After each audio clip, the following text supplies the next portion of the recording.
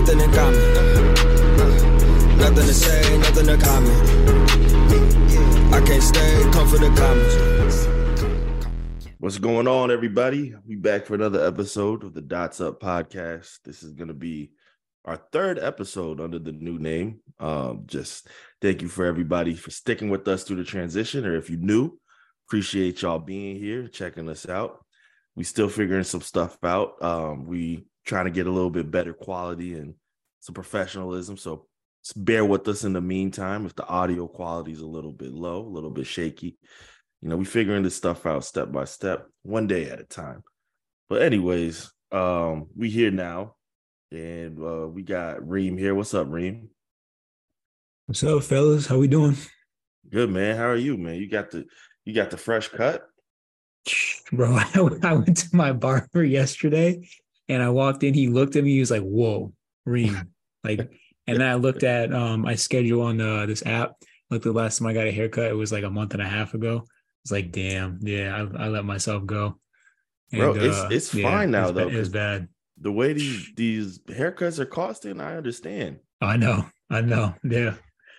Nah, it is getting up there. But yeah, I had to. I got to the point where I had like a visit with a patient last week, and I was sitting on Zoom waiting for them to join, and I was just like looking at myself, and like I'm dressed up, but then my hair and my beard just looks like I look homeless. And I'm like, yeah, I can't be like this to work. I need to get cut. Like that was where I had to draw the line. So yeah, man, had to get the cut. Yeah, man. Gone are the $20 haircut days. Nope. Good luck if you can find a cut like that. And if you can, we'll have to see how that looks. How much does your haircut typically run, Rain? Mine was 20 for the longest time. He just upped it to 40. Like my last haircut, like a month ago. Yeah, he had grandfathered me into like his older rate, and I was getting that for a few months, and then he was like, "Reem, like I gotta charge you the full price." Damn. See, yeah, now it's 40. At least he told you. Yeah, facts. Yeah, I wish we could get grandfathered in, huh, D? Yeah, we go up like gas prices for sure. It's like $45 before the tip. Sometimes I'm looking at him like, yeah, I know Pedro only speaks Spanish, but you know, dollar signs is in English. I see that, motherfucker. Right. Hey, Rashawn, you said 45 before the what? Before the tip. Hey, yo, say, come on now. See what you did there. Yeah. Caught me lacking. But all right, Reem, good to hear from you. Glad you're getting fresh and clean. What's up with you, Shiz? Man, can't complain. Took this past week off, so that was pretty good. Yeah, man, just got some time to spend with the wife and the kid. Kind of hate this time right now. I kind of envy, my wife and my in-laws, because most of them are educators, so they have the summers off. I'm like, damn, I gotta go to work. Gotta go back to work on Monday. So. But other than that, man, it's been pretty good. That's what's up. See, y'all got to do pool and in-ground. Oh yeah, it's up, man. July 29th, man, it's up. We got to send out the Evites, man. It's up. So the Evites, y'all, look at you, man. Listen, we gotta, we gotta stay official, man. We gotta keep track of who's coming. Fair enough. All right, what's up with you, Mook? How you doing, Mook? Man, chilling. Another beautiful day. Summer vacation just started. Even though I'll be working Monday, I'm up this next week off, but the week after that I'll be back. But just enjoying the beautiful sun, enjoying the time off. That's what's up, man. Y'all got Summer Academy this year? We do. That's always fun. That's what everybody's saying. Tuesdays through Thursdays, D. So Mondays remote, Fridays off. Really trying to flex it this time. So yeah, man, I feel you, man. You got to. Burnout is a real thing. Although we're not, educators. You're talking to probably the poster boy of burnout over here, man. If anybody would tell you about that. Did it and probably will do it again. Hey, it's a real thing. You got to start paying attention to the people on the ground floor. Right. I'm a glutton for punishment though, so it's all good. But how you doing, D? What's going on? What you up to? Man, I'm all right, man. I'm just taking it step by step. Every day is different. Every day's the same, but every day's different. That's kind of how I'm trying to look at my outlook at the moment. Just trying to stay positive. Some stuff going on at work, trying to transition out. Clock's ticking. So just trying to figure that out. Stay positive. Not focus on the negative.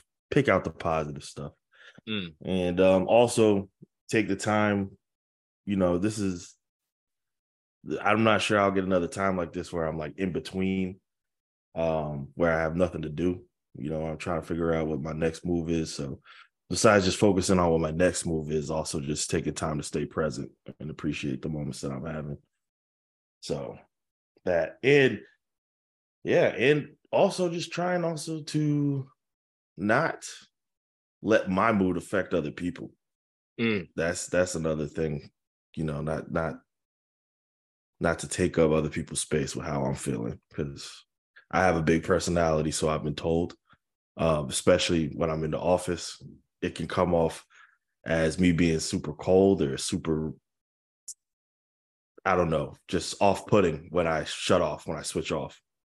People are like, oh, what's his problem? And then, it affects other people. So just trying to find a balance. It's not my world. Other people do live in it. But yeah. No, I think it takes it takes a lot of courage to, be reflective, right? To look in the mirror and, just have those self-talks and just be reflective on, those different work experiences. But, we're trying to bring you back, bro. So, that being said, if you don't want your, manager dancing all up in your videos, come back over here to YG. Yeah, it's definitely something. I will say that as much as I complained, and I complained a lot, as much as I complained, I did feel like I made a difference in YG.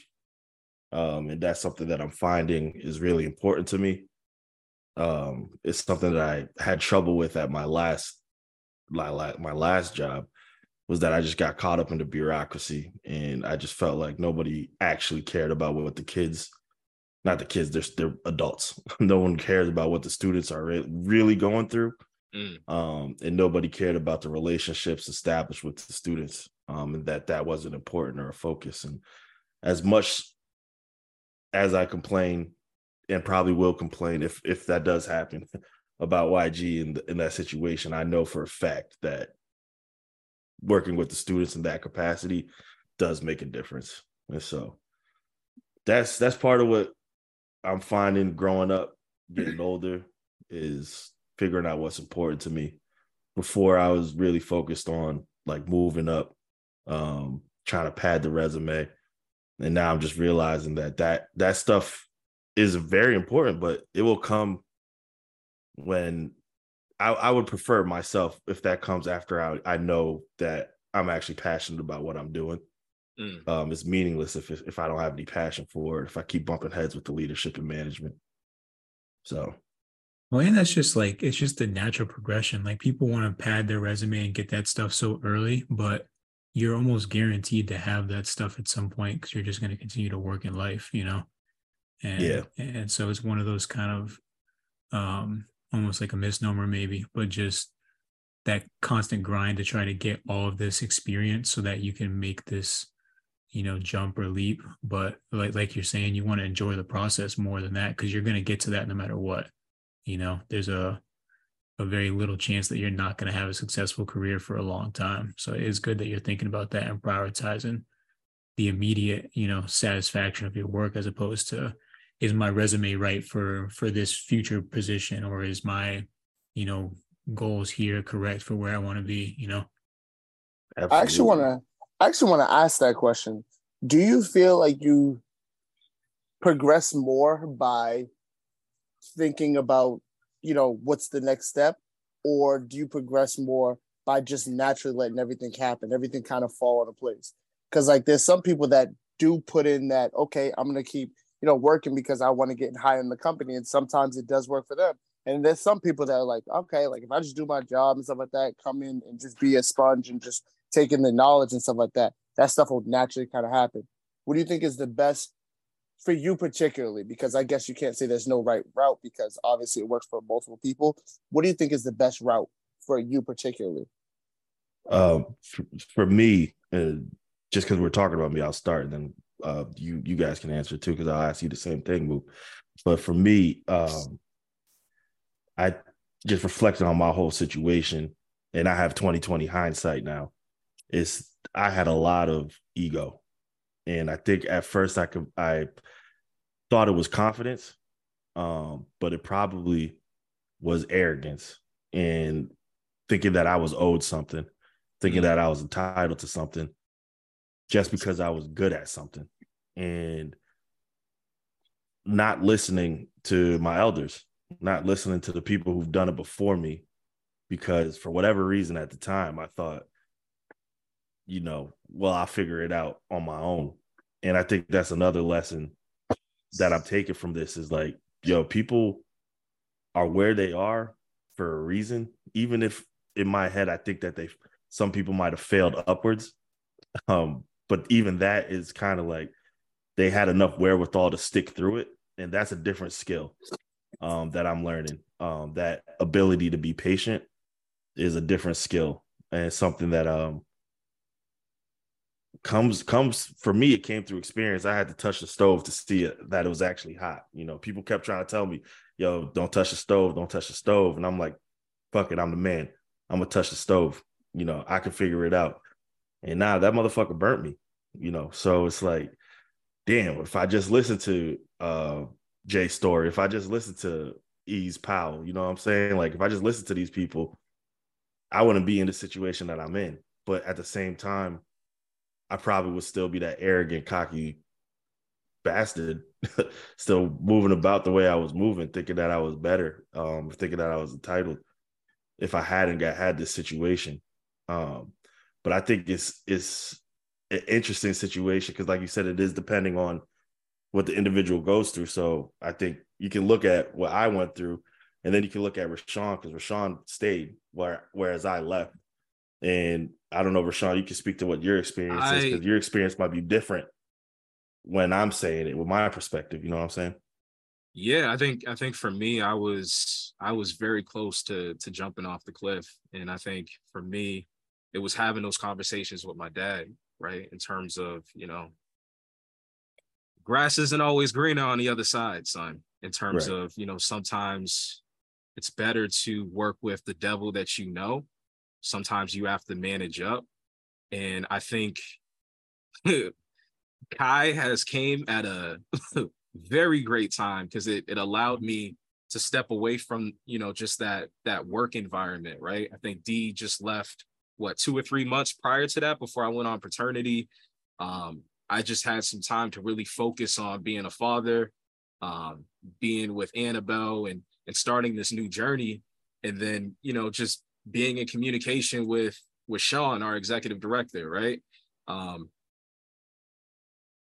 think going back to it, being able to manage up and feeling heard was like the best thing that could have happened to me in terms of like my journey with this organization. Being someone who's could speak to, listen, we had like 8 or 9 people that resigned within a month and a half. What do you mean? Why is this happening? Like, we got to look at ourselves. No one is above being held accountable. And how do we get better than this? Right. So I think it's the being able to play that part in terms of, one, acknowledging the shit that we went through, but then having someone like an executive director like Sean to say, you know what, like, I apologize. Like, I wasn't really paying attention to the stuff that y'all went through. And now he's rebuilding back this team. And D, we miss you, bro. Like, I think that we really have the opportunity to really build things back better. That's what our motto is. How do we build back better? And you start by acknowledging the things that happened in the past, right? Some people have to be called to the carpet. And I love being a part of change. I didn't really think it would, honestly, I didn't think it would be me. I didn't think I'd be a part of it, because you guys know me. Like, I'm pretty laid back. I like to be kind of quiet, just kind of go with the flow situation. But I think with this role, it's really allowed me to step into my own leadership style. So yeah. Yeah. No, I completely agree with you, because I remember, I want to speak on Rashawn specifically. I remember having a conversation with him. I want to say it had to be at your wedding, like the day before, when we were kind of just, my parents had came in and it was all three of us talking. And we were talking about, and you were, at that time too, you were talking about like, yeah, like, I don't know if this is, if this is for me and stuff. And then having a conversation the day that you told us that, what's the place in Dorchester? The spot, the beer spot in Dorchester, wherever. Dorchester we were there. Brewing Company. Yeah, we were there, and you had told me the same thing. And then to take it a year past when I got called in to interview for the position, and to hear the difference of those two instances when you talked about it to that time, I knew something had changed. And obviously you had gotten a better position for yourself, and you really believed in what you were preaching at that time. And that's what really made me take that shot. I was like, you know what? I'm gonna take that chance, because, like you said, you heard all this stuff that you had said in the past and stuff, but obviously it's gotten better. I'm one of those people, I think to progress, I feel like, I guess to a sense, like, I'm just like a very friendly person. You can ask anybody. Like, I'm a person that's very outgoing. I want to connect with a lot of people. And that's my approach. And I feel like, if I get people to understand me, obviously I'm not going to be a pushover or anything like that, but if I get people to understand me and feel like they can connect with me, whether that's from students to staff to faculty to administration, if I can get them to understand me and be able to break bread with me, then I feel like at the end of the day, we all can eat. Like, no one man's success is above everybody else's. I feel that if I have success, then everybody else should have success. And that's how I feel like that's the way to build. And, if my time comes. If I get called into a higher role, then that's what it is. But I've never been one of the people that was like, no, I have to progress. In 2 years, if I'm not progressing, I'm out of here. If I feel comfortable with the situation, obviously that'll be a conversation along the lines where I feel like, okay, like, I feel like I'm stagnant now at this point. But if I feel like, okay, I'm in the right position, and I know my time's coming, I don't want to rush anything. I want it to kind of come naturally, and I feel like that's how it's gonna progress for me. I think that's huge move. Like, hearing you say that, one, psychologically, that puts you in a much better position than most. If you're thinking about other people and other people progressing and being successful, you're gonna feel happy. You're gonna feel better. When we focus on ourselves too much, it's way easier to get depressed, to get anxious, to self-judge, to correct ourselves, to compare ourselves to others. So like, the secret to that is really to think about other people, to do good for other people. So like, and that's, I think, how I orient myself. Obviously, my career is about helping other people. And I'm at a point where educationally, I can't go too much higher. I can go for my doctorates and teach. But outside of that, I'm at close to where I'd want to be career-wise. So now it's just, as I get more experience in figuring out really like the more kind of niche aspects of social work, it's like, oh, do I want to further that, or do I want to get into that more? But like, where I am right now, I don't really think about, I don't have like that 5 or 10 year goal, right? People talk about, like, I know I might want to have my own private practice at one point. I want to be a supervisor to other clinicians at one point. And those are kind of like my main things. And everything else that orients me is more in the moment. It's more like, did I help somebody today? Did I make this kid, did I help this kid to feel 1% better today? Did I help my coworker, get some work done? Did I make somebody feel important, like they were heard? And those are goals that I have that I can, assess for myself every day or every week. And I can evaluate how I'm doing, and then I can kind of fix what I'm doing week to week. And like, goals are how anybody experiences positive emotion, right? Like, anytime you're happy, you're proud, you're successful, you're excited, it's because you're working towards a goal that you have.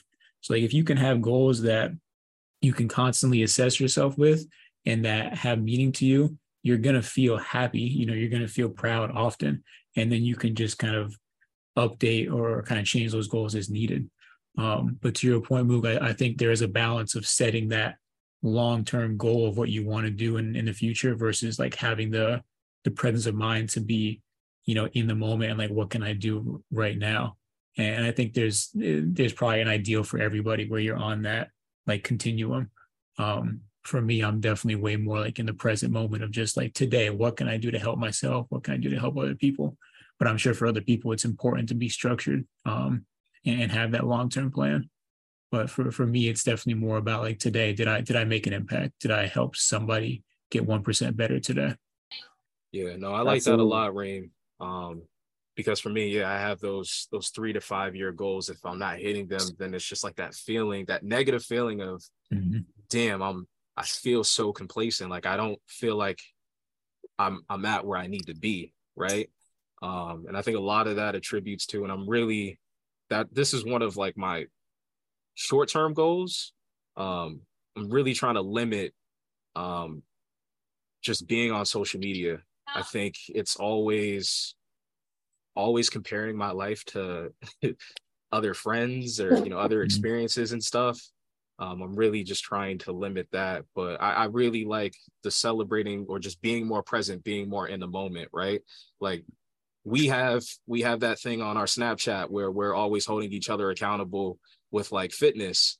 If I don't run, I don't feel good, right? And that's something that I know that I can just put on my shoes and go out for 2 to 3 miles. And after I do that, I feel like I've accomplished a lot. You know what I mean? So I'm really trying to live more in the moment so that I don't get to that feeling, right? Or strategically setting smaller goals to get to that 3 to 5 year plan. Exactly. So that I know I'm actively working towards that. Yeah. Well, and that's the cool thing too, is like what I teach people a lot is it's like, it's okay to have those goals and have those long-term goals. But what people get caught up in is a time frame issue or a measurement issue, which is a time frame issue is they have this 5-year goal and the goal is not realistic or reasonable to their current situation. So they have this ideal of where they want to be, but they haven't actually taken the time to break down their life and set a realistic goal. So then they get a time frame issue where they think they should be here, but really they're right where they should be based on their situation.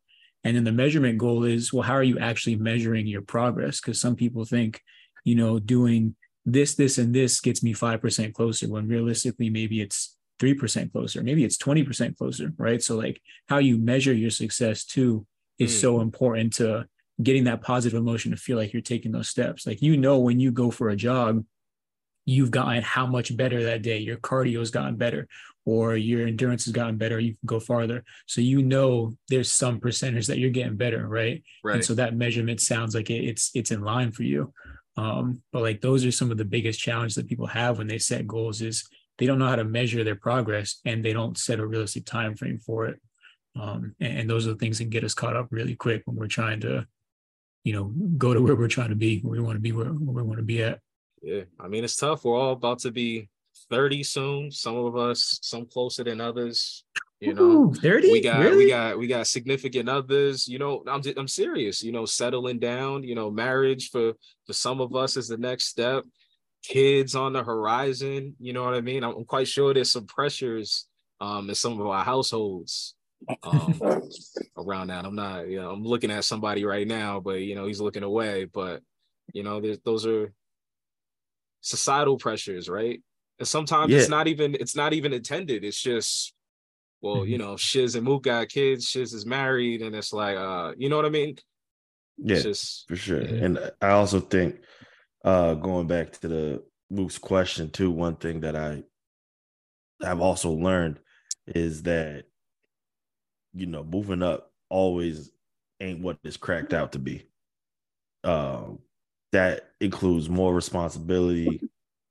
Sometimes it might mean longer hours, a lot of tougher conversations, and being removed from the actual work, the relationship building. For me, relationship building with students, and starting to have to figure out things on a macro level.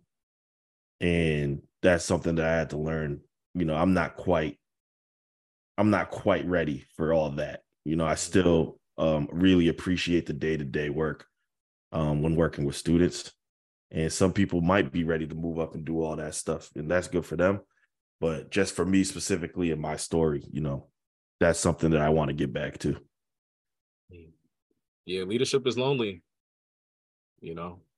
having to make decisions, and now you're part of the leadership team, and certain things that you might not necessarily agree with because you had the perspective of being, in our roles, being a youth specialist or a counselor, and now you have to then give them the messaging or what the expectation is, knowing that you're going to get some feedback, but you have to stand on it. It's tough. I think it was harder for me initially to find that balance, because the impact. So it's tough, but there's a lot of autonomy, right? We ain't gotta, you don't have to go into schools on a day-to-day basis, but there are, a lot more hours that are worked on the back end. But yeah, man, I ain't saying I regret it at all. Yeah. I'm not saying I regret it at all. I had to learn this lesson. Sometimes lessons are hard learned, but it's part of the journey. Exactly, it's part of the journey. And whatever I did do this past year, I'm going to take that and bring that with me wherever I go. That's still experience gained. I still have great relationships that I made, and I still will maintain them in the future. And I appreciate a lot of the time that I had there, and I'm thankful for that opportunity. I got to do stuff like teach a college class. Like I was a professor for a summer. Like I didn't think I would be able to do that. Like it's wild to me. So, there are stuff, like I said at the beginning, I'm trying to find the positive and not just focus on the negative. So there's a lot of positive that comes with my last experience. So yeah, I hope that answers your question. Oh, absolutely. Word. But yeah, now we can get to the social media. Rashawn, you brought up social media and how social media just has this effect on us, and we don't really understand what the impact will be. But it seems that we are diving into this trend. Ooh, I see what you did there. Social media just has absolutely no, what do you want to say, consciousness? Like they have no empathy, and it just is like if something bad happens to certain people, like the internet will take it and run and laugh at it. And I'm part of the internet and I laugh. So what does that say about us as individuals? What does that say about us as a society? What's going on with our compassion? Do we need compassion? Is it okay to laugh? Or are we getting desensitized as a whole, and this is going to become a complete problem? And specifically, we could talk about what just happened, that the inciting incident. For those who don't know, if you've been living under a rock, like Patrick Starr, the Titan submarine or submersible went down trying to go view the Titanic, and it's gone. It imploded. Yo, see, here we go laughing. See? South Park reference. Solid. That's what happened. It imploded. People lost their lives, but Twitter, especially parts of Black Twitter, seemed to not give a single fuck about what happened to these people, and create series of memes, GIFs, videos, internet discord about it. And this is what's driving our conversation, because we haven't just seen, this is just the latest of many things that have taken a new life on the internet, for our own entertainment, for somebody else's pain. So what do y'all think? I think when I first caught wind of the news, I was like, damn, I can't wait for this Netflix documentary. Like this shit's gonna be. It's coming quick. It's coming quick. But that's a good point. I think next week. Because before I did just blame it on social media, but it's not just social media, because before social media, we have all these true crime documentaries and all these things. Of course. Right. So it's like there's something inherently human about watching other people suffer. I mean, you got to look at it from just the overall storyline. Like this, unfortunately, people forecast the end result of the implosion, right? Like there were people a part of this industry that have written industry leaders, military personnel who have said over and over again that this submersible could not withstand the pressures that it was intended to reach. And for the multiple brave people that have survived the 2 successful trips that made it to the depths of the Titanic. And let's just put it into perspective, right? The Titanic site is approximately 13,000 feet below the sea level, right? Like, it's insane. So, yeah, I don't know. Miles. I just, for me, there was from the beginning, reading some of the reports, there has been many of safety concerns. One being, and I know Black Twitter has definitely took this one and ran off, the way in which this submersible was controlled. It was like a freaking game controller that was controlling this PlayStation off-brand game controller. On top of that, people were bolted in from the outside. So in the event that something went wrong, you were essentially a sitting duck. There was nothing that you could do. Even with the pressure, you can't open that in the water pressure. Yeah, but you wouldn't be able to open it. You wouldn't be able to open it, but say if you surface up, because one of the safety features, if something, in the event that something happens, there's like a latch or something that allows the submersible to then resurface. Oh, well, that didn't happen. Well, it did technically, just in multiple pieces. Gotcha. well, what you're saying, Shiz, then is that this is different because there was stuff that should have happened that didn't happen. So if this was something that basically they knew something could go wrong and it went wrong, and so it's kind of like, you get what you deserve. Like you walk yourself. Well, yeah. Well, the writing is on the wall, is what I'm saying. Like, so that's what you're saying. Okay. Yeah, it was definitely premeditated, if you will.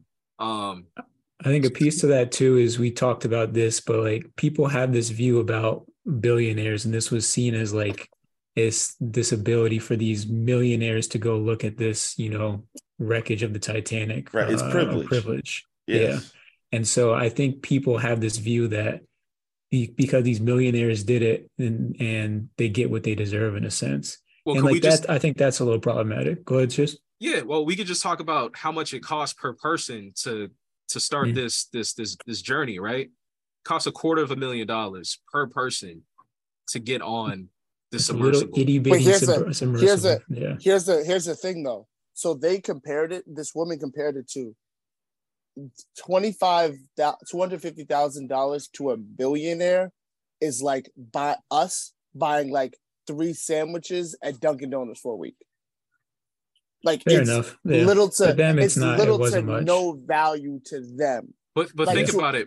Us $250,000, like we are not seeing that. Like it's not something that we can just like let me just go in my back pocket and here's my MasterCard and like buy that. But to your point, Reem, right? Like to the common person, $250,000 is a lot of fucking money. I don't care if it's like buying a sandwich to a billionaire or not. For me, I'm looking at that as just like, this shit is hilarious to me. I'm sorry. I mean, RIP to the people that, perished, that lost their life. But to me, there was so many stupidity. There's some stupidity. There's so many safety concerns that came out that, I mean, sometimes, and I think it really boils down to people's personalities. People are willing to take a risk because if you overcome that, I think people in a lot of ways gets a rush off of, well, I know the chances of me surviving this is slim, but if I do it and come back, then it's just one of those unforgettable experiences. It's exclusivity too. Exactly. Exclusivity. Yeah, I can do this because I have access. Few people who've done it. Yeah, of course. But then again, right? There were so many safety concerns. If you're charging $250,000 per person to go on this trip, why not improve your submersible? Yeah. Why not? I don't know what I mean? I don't have the answer to that. But that's my biggest question. It's just like, maybe it's greed, maybe it's stupidity, but like if you look at Stockton Rush, the CEO of this company, Stu was a Princeton graduate, like a freaking pilot at like 18, 19 years old. Dog, all that Ivy League stuff. Yeah, I mean, I don't that, know. Yeah, I know that's like that. It doesn't matter, but if for you got me, money, it's just, if you got old money, yeah, that's just the name. Yeah. Not saying that you can't get a good education, but right. You know, there's dumb people everywhere. That's true. That is very true. But I mean, that's just where my head, you know, my mind went to. So I think therefore, for social media. Okay, my bad.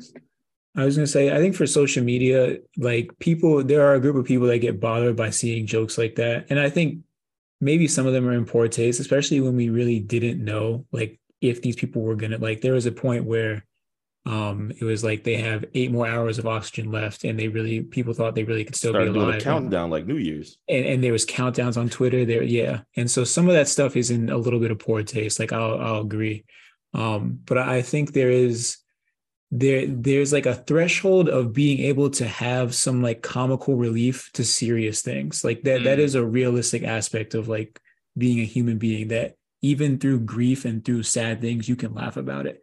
And I think that's what social media does, but it toes the line, right? And especially Twitter toes the line very, very carefully. And so there are people that are really good at what they do and make good memes that are like, that's funny. Like, I feel bad, but that's actually funny.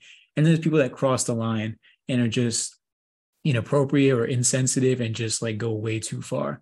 And the trick is like, how do you determine that, right? Like, how do you figure out, all right, what's too far? And then what's just like, this is sad, but that was a funny joke. Like that, it's not easy for anybody to make that distinction.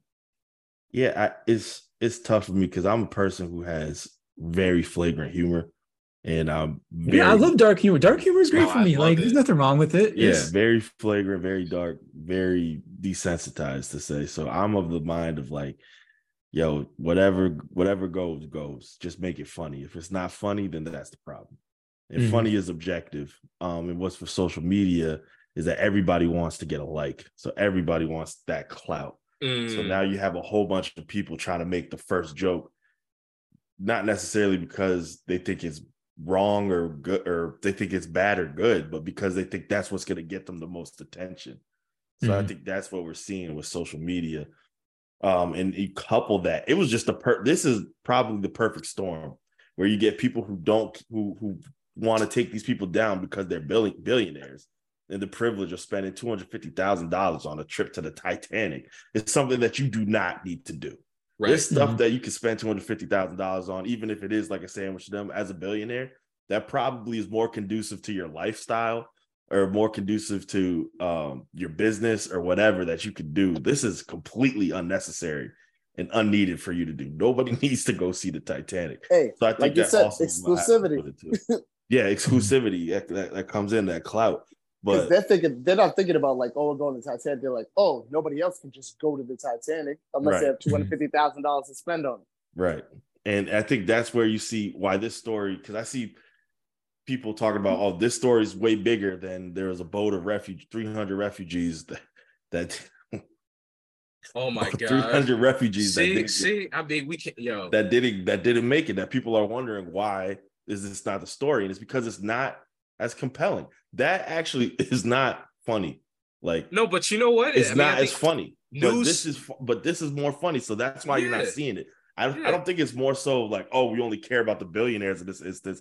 No, we have a shot to make fun of the billionaires. How many times do we ever get to make fun of billionaires? Billionaires are supposed to be people who we don't ever see, who we don't know the lifestyle they have because we don't have access to it, but they're just dumb like us. So I think that was the moment that people take that shot versus talking about that refugee boat, which again is actually sad. Like, so what are you going to say about that? It's not going to get the coverage. Yeah. I mean, yeah. And I say actually sad. They're both sad, but one I can compartmentalize versus the other. Yeah. Well, that's the difference too, is like anybody that's making memes about this stuff, like, are they actually bad people? Like, do they actually really not care about these people? No. Like, they probably feel bad on some level. But like you said, they can compartmentalize and recognize like, a bunch of billionaires just spent $250,000 to basically die. And like some people can find some form of humor out of that, you know? And it's like, it's sad. People like they're dead now, you know, it's sad, but people can find ways to get around that and find humor for it in the effort of trying to make other people feel better. Right. Like part of it is a selfish, like I want to get the likes, I want to get my clout, but also it's like, I want people to laugh and take some of like the sadness off of that. Like I do genuinely believe some people want to make jokes about it to make other people feel a little better about it. Yeah, but those other people aren't affected by it. The people making jokes, the people that are reading the jokes. Both the people who are consuming them and the people who are seeing. Those aren't six. Most of them aren't the 6 families that are affected by it. So Reed, right? Yeah, So speaking of that, right? What's your take on? I think it was one of the billionaire's stepson took to social media. Because I guess he went to a concert, and then Cardi B. Yeah, he went to go see Blink-182. And then Cardi B said her piece, and he clapped back. How you feel about that? So what I'll say is there have been some reports come out about his history, and I can't confirm. I haven't done research to look into this, but there's legal and arrest records and stuff like that paint him as maybe not the best human being, not the worst human being by far. You know, people make mistakes, but probably not the best. And in the timing of it's probably not his best choice to make a statement like that at a random celebrity who made a comment, assuming Cardi B is not the only person that made the comment. And to his point, it's not a good look for him, you know, regardless of what he thinks his family would have wanted him to do, to go to that Blink-182 concert, to take his mind off of the fact that they didn't know what was going to happen. It's just not a good look for him. So by all means, you can take your shot and take your 15 minutes to shout out whoever. Cardi's not worried about it. I'll say that she ain't stressing. But to him, sorry for your loss. Like it's obviously that was so petty. That was mad petty. It's a sad thing. Well, no, but you have to separate. You have to be able to separate the two. Like I think in the moment, like obviously he is grieving. Like there's no doubt about that. He's grieving and processing. Like his dad is dead, and so part of that is like Cardi shouldn't feel bothered by that. Like I'm a fan of Cardi, obviously, but like I don't care. Like he should say what he wants to say, but he should also recognize later on like he's gonna get responses because of certain things that have come out in the media. You know, could that have been his way of coping with it? Going 100%. To the concert, I think 1,000%. 100%. Yeah. You know, he's disassociating. He's trying not to think about it. He's probably scared. He was genuinely worried that my dad might be dead. Like and that is sad. Like that is 100% no joke sad. The aspect that he would make a comment like that and then maybe get upset that people then look into his background and find all this stuff out that he needs to delete his Twitter. That's funny. Like that's separate. But his dad died. That's sad. I feel for him on that level for 100%. Yeah, what my man Cameron say? And paid in full. Niggas every day, B. You be all right. You be all right. Yo, honestly, that should be the title of this episode. Yo, that is hilarious. And I think we should end there. Oh man, that's crazy. All right, yo. So make sure you got your scuba gear with you just in case. Yeah, you want to make sure mask up, goggles, snorkel, fins, all that. And Mook, tell the good people where they can find us. You can dot to that like button at dotsup.podcast.com. So .com shit. I'm throwing out internet website. Dots Up Podcast on Instagram. So tell a friend to give us a listen. You won't be disappointed. And it's been another episode of Dots Up Podcast. Whoa, almost did it. Yeah, almost caught slipping. Almost went down under on that one. I'm about to dive in. All your homies on that drug list. All the family fucked up split. All the minds corrupted. All that trying to good luck with. It's too late for you. It's too late for me. The game ain't fair. I don't make the rules, but if you break free, ain't nobody care. The worst thing to do is forget about where you came from. How the